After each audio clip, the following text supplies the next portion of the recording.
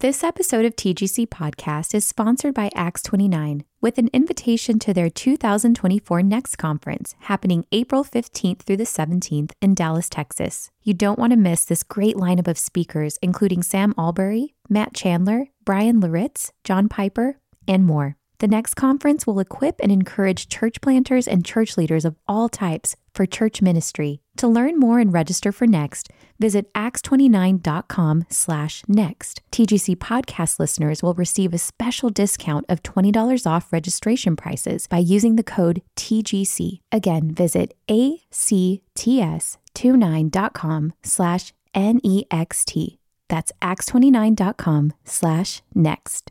This episode of TGC Podcast is sponsored by The Good Book Company, publisher of Future Proof by Stephen McAlpine. Stephen McAlpine is an Australian writer and speaker who specializes in cultural engagement and the church. His new book, Future Proof, is now available. McAlpine encourages readers that we have been given everything we need in Christ to thrive in a post-Christian cultural landscape. Visit thegoodbook.com/future to find this book and other resources that will help you engage with the culture in a thoughtful and biblical way. And use code FUTURE at checkout to receive 25% off. That's thegoodbook.com/future.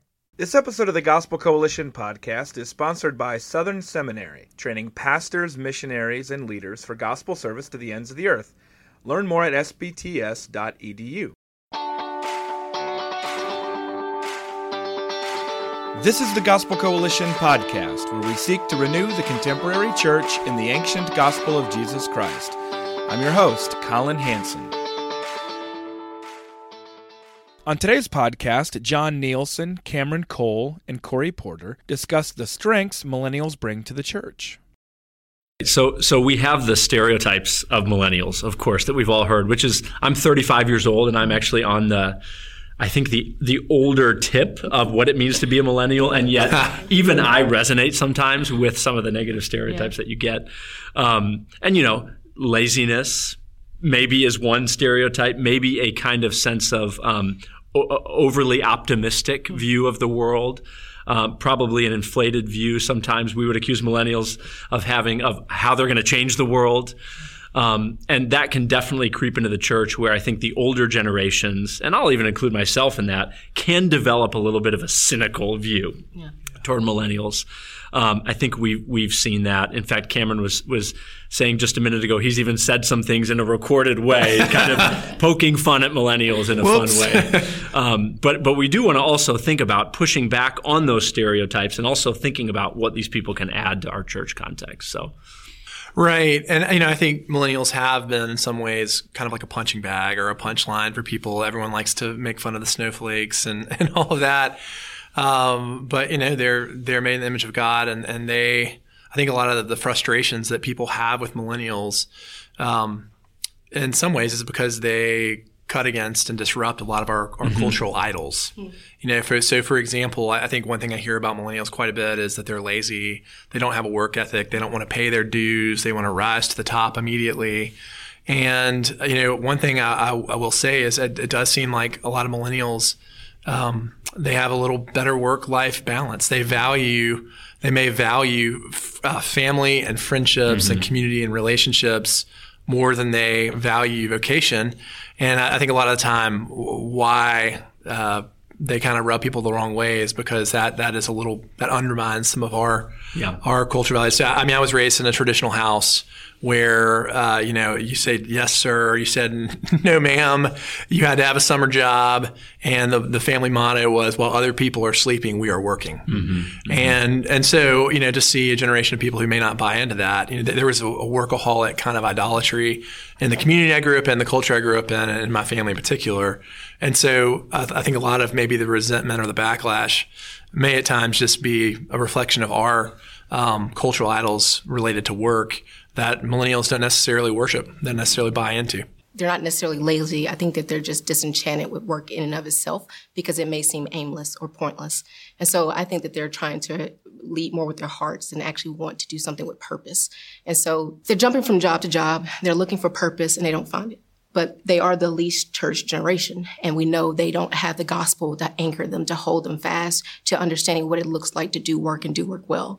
And so I think laziness is more of a symptomatic sense of a sin struggle that they have, not necessarily just a characteristic of the generation itself. Yeah, and sorry, back to the idolatry thing. I think a lot of times older generations value security. Yes, and something positive is that millennials they want to find fulfillment in their work. They want it to be meaningful, and they will take that over the financial security that sticking with the job may over a long period of time. So, and if we feel threatened by that attitude, which we feel like is an attack on our high value of hard work or workaholic nature, I think it's fair to ask ourselves, why exactly do we feel threatened by that? And what cultural idols might we have been worshiping that the millennials are beginning to challenge a little bit?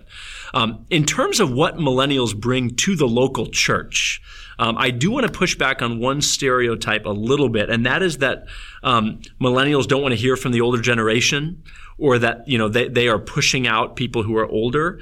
In my experience, and I'm speaking anecdotally here a little bit, I have never met a young man or woman in their 20s who isn't interested, when asked, in a mentoring relationship with an older believer. I think we have sold them a little bit short in terms of their desire to learn from the older generation. We've assumed that that a 25-year-old single woman, for example, is not interested in meeting regularly with a 75-year-old saint. Yeah, that's good. And in my experience, it's just not true. I think the opportunities are not there, and I think we have an opportunity in the local church for that Titus 2 kind of older women teaching the younger women about the faith, older men mentoring younger men. That I don't think we've given millennials enough credit for actually desiring those kinds of mentoring and discipleship. John, you're on to something. When I was doing campus ministry and I was in a local church setting, the thing that I had the hardest thing of happening in discipleship was getting the older women to feel as though they had something of value to give to the younger women. It wasn't that the younger women didn't want the mentorship themselves. It was that the older generation felt as though they may not be equipped themselves to be able to impart really any type of wisdom to the younger generation. Yeah. And so I think the onus is not necessarily on the millennial in that case. I think it is that the older women of the church should be a little bit more intentional about us taking hold of that Titus 2 charge that is given to us to love women well through discipling them in the word. Yep. I think previous generations in the United States have identified themselves in terms of competency. So if you're talking about a younger kid, I'm a math student, or I'm a cheerleader, or I'm a football player. Millennials identify themselves in terms of connectedness and community. And so one thing that they bring to the church is a high value for community. The churches in my community that are doing well with millennials are churches that do community really, really well. And so in that sense, that's a positive aspect of their ecclesiology. They don't see the church as, or they a lot of times see the church as a place where they find community, and that's something we can really embrace and learn from. Yes, I totally agree. Yeah, I do think that connects to another point that I've made and thought about sometimes about millennials, is that they are the generation, in my experience, that has the sharpest radar for detecting a lack of authenticity. So, if you want to turn off a 26-year-old young man from your church, be fake, and you'll do it. On. Yeah. And so I do think what millennials can sometimes bring, and this happens in community, it doesn't happen without community, is encouraging our churches to be authentic places, encouraging our churches to be places where sin is confessed to God, but also to each other, where there's real conversation and acknowledgement of the ways that we struggle, but also the ways that God is helping shape us to be more like Christ. So a lot of times, if we've got that gap in our local churches where we don't have anybody in their 20s or early 30s, we can descend into some of that lack of authenticity, which is such a turnoff to young adults, I think. That's in that way they really, in some ways, hold us accountable. Yeah.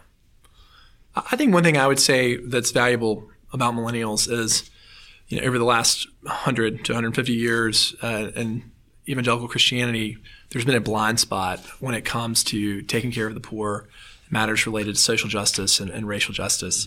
And millennials, they are not going to play ball with that. The millennials, they want to see a holistic kind of ministry where we're not just concerned about discipleship, but in addition to that, we are being faithful to what the scriptures have to say about taking care of the poor and being advocates for justice. And so, that's a real trend that you see, that even millennials in the evangelical context, that's something that they are really calling for and demanding. And it's an area where the church is needed to grow.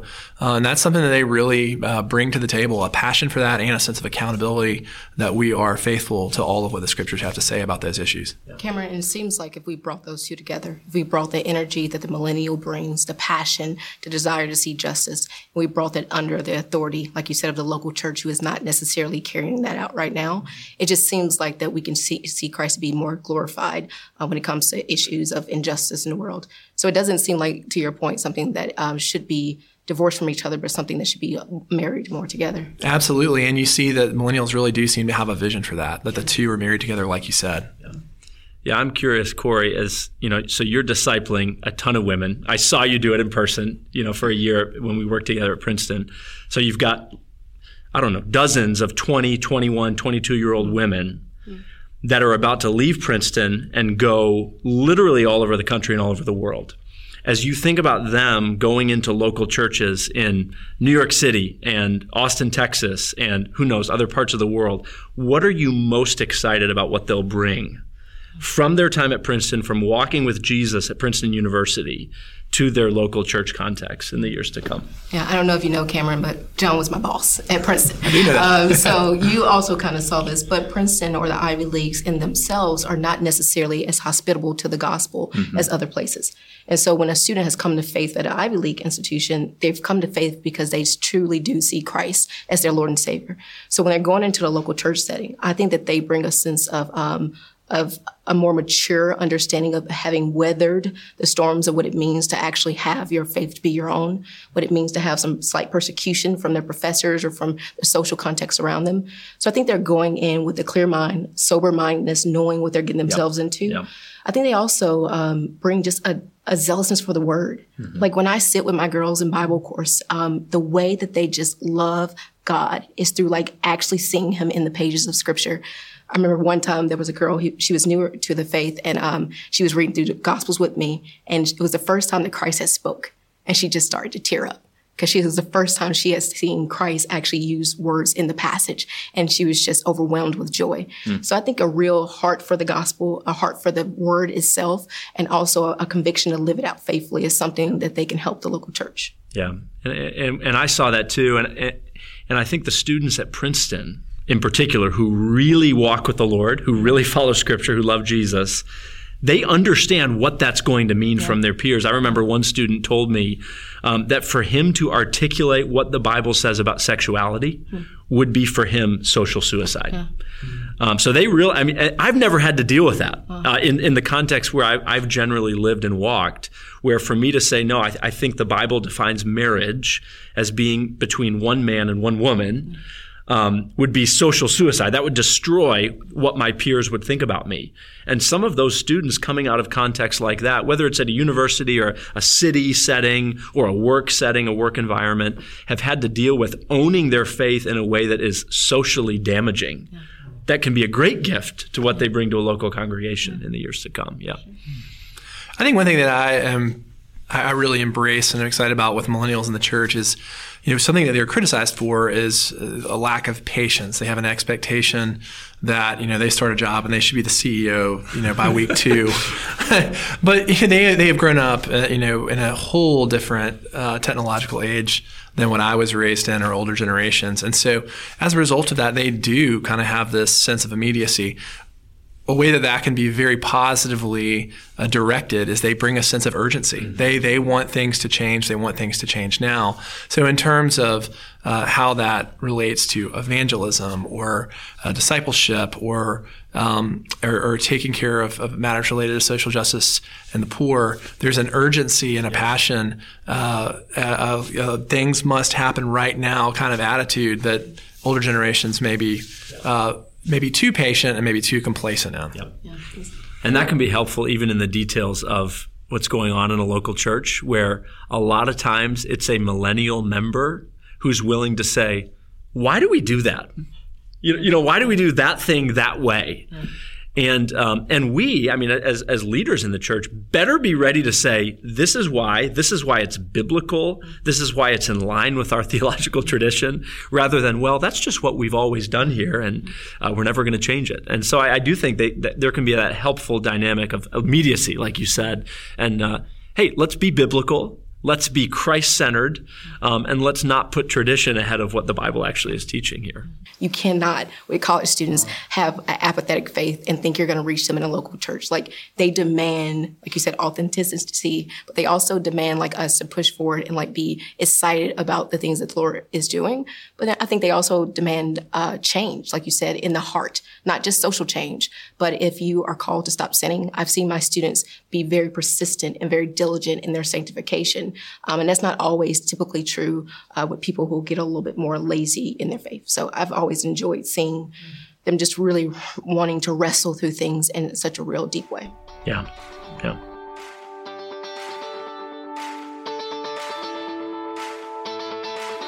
You've been listening to the Gospel Coalition podcast. For more gospel-centered resources, visit thegospelcoalition.org. Support for this podcast comes from listeners like you. Learn more and join us at tgc.org/donate.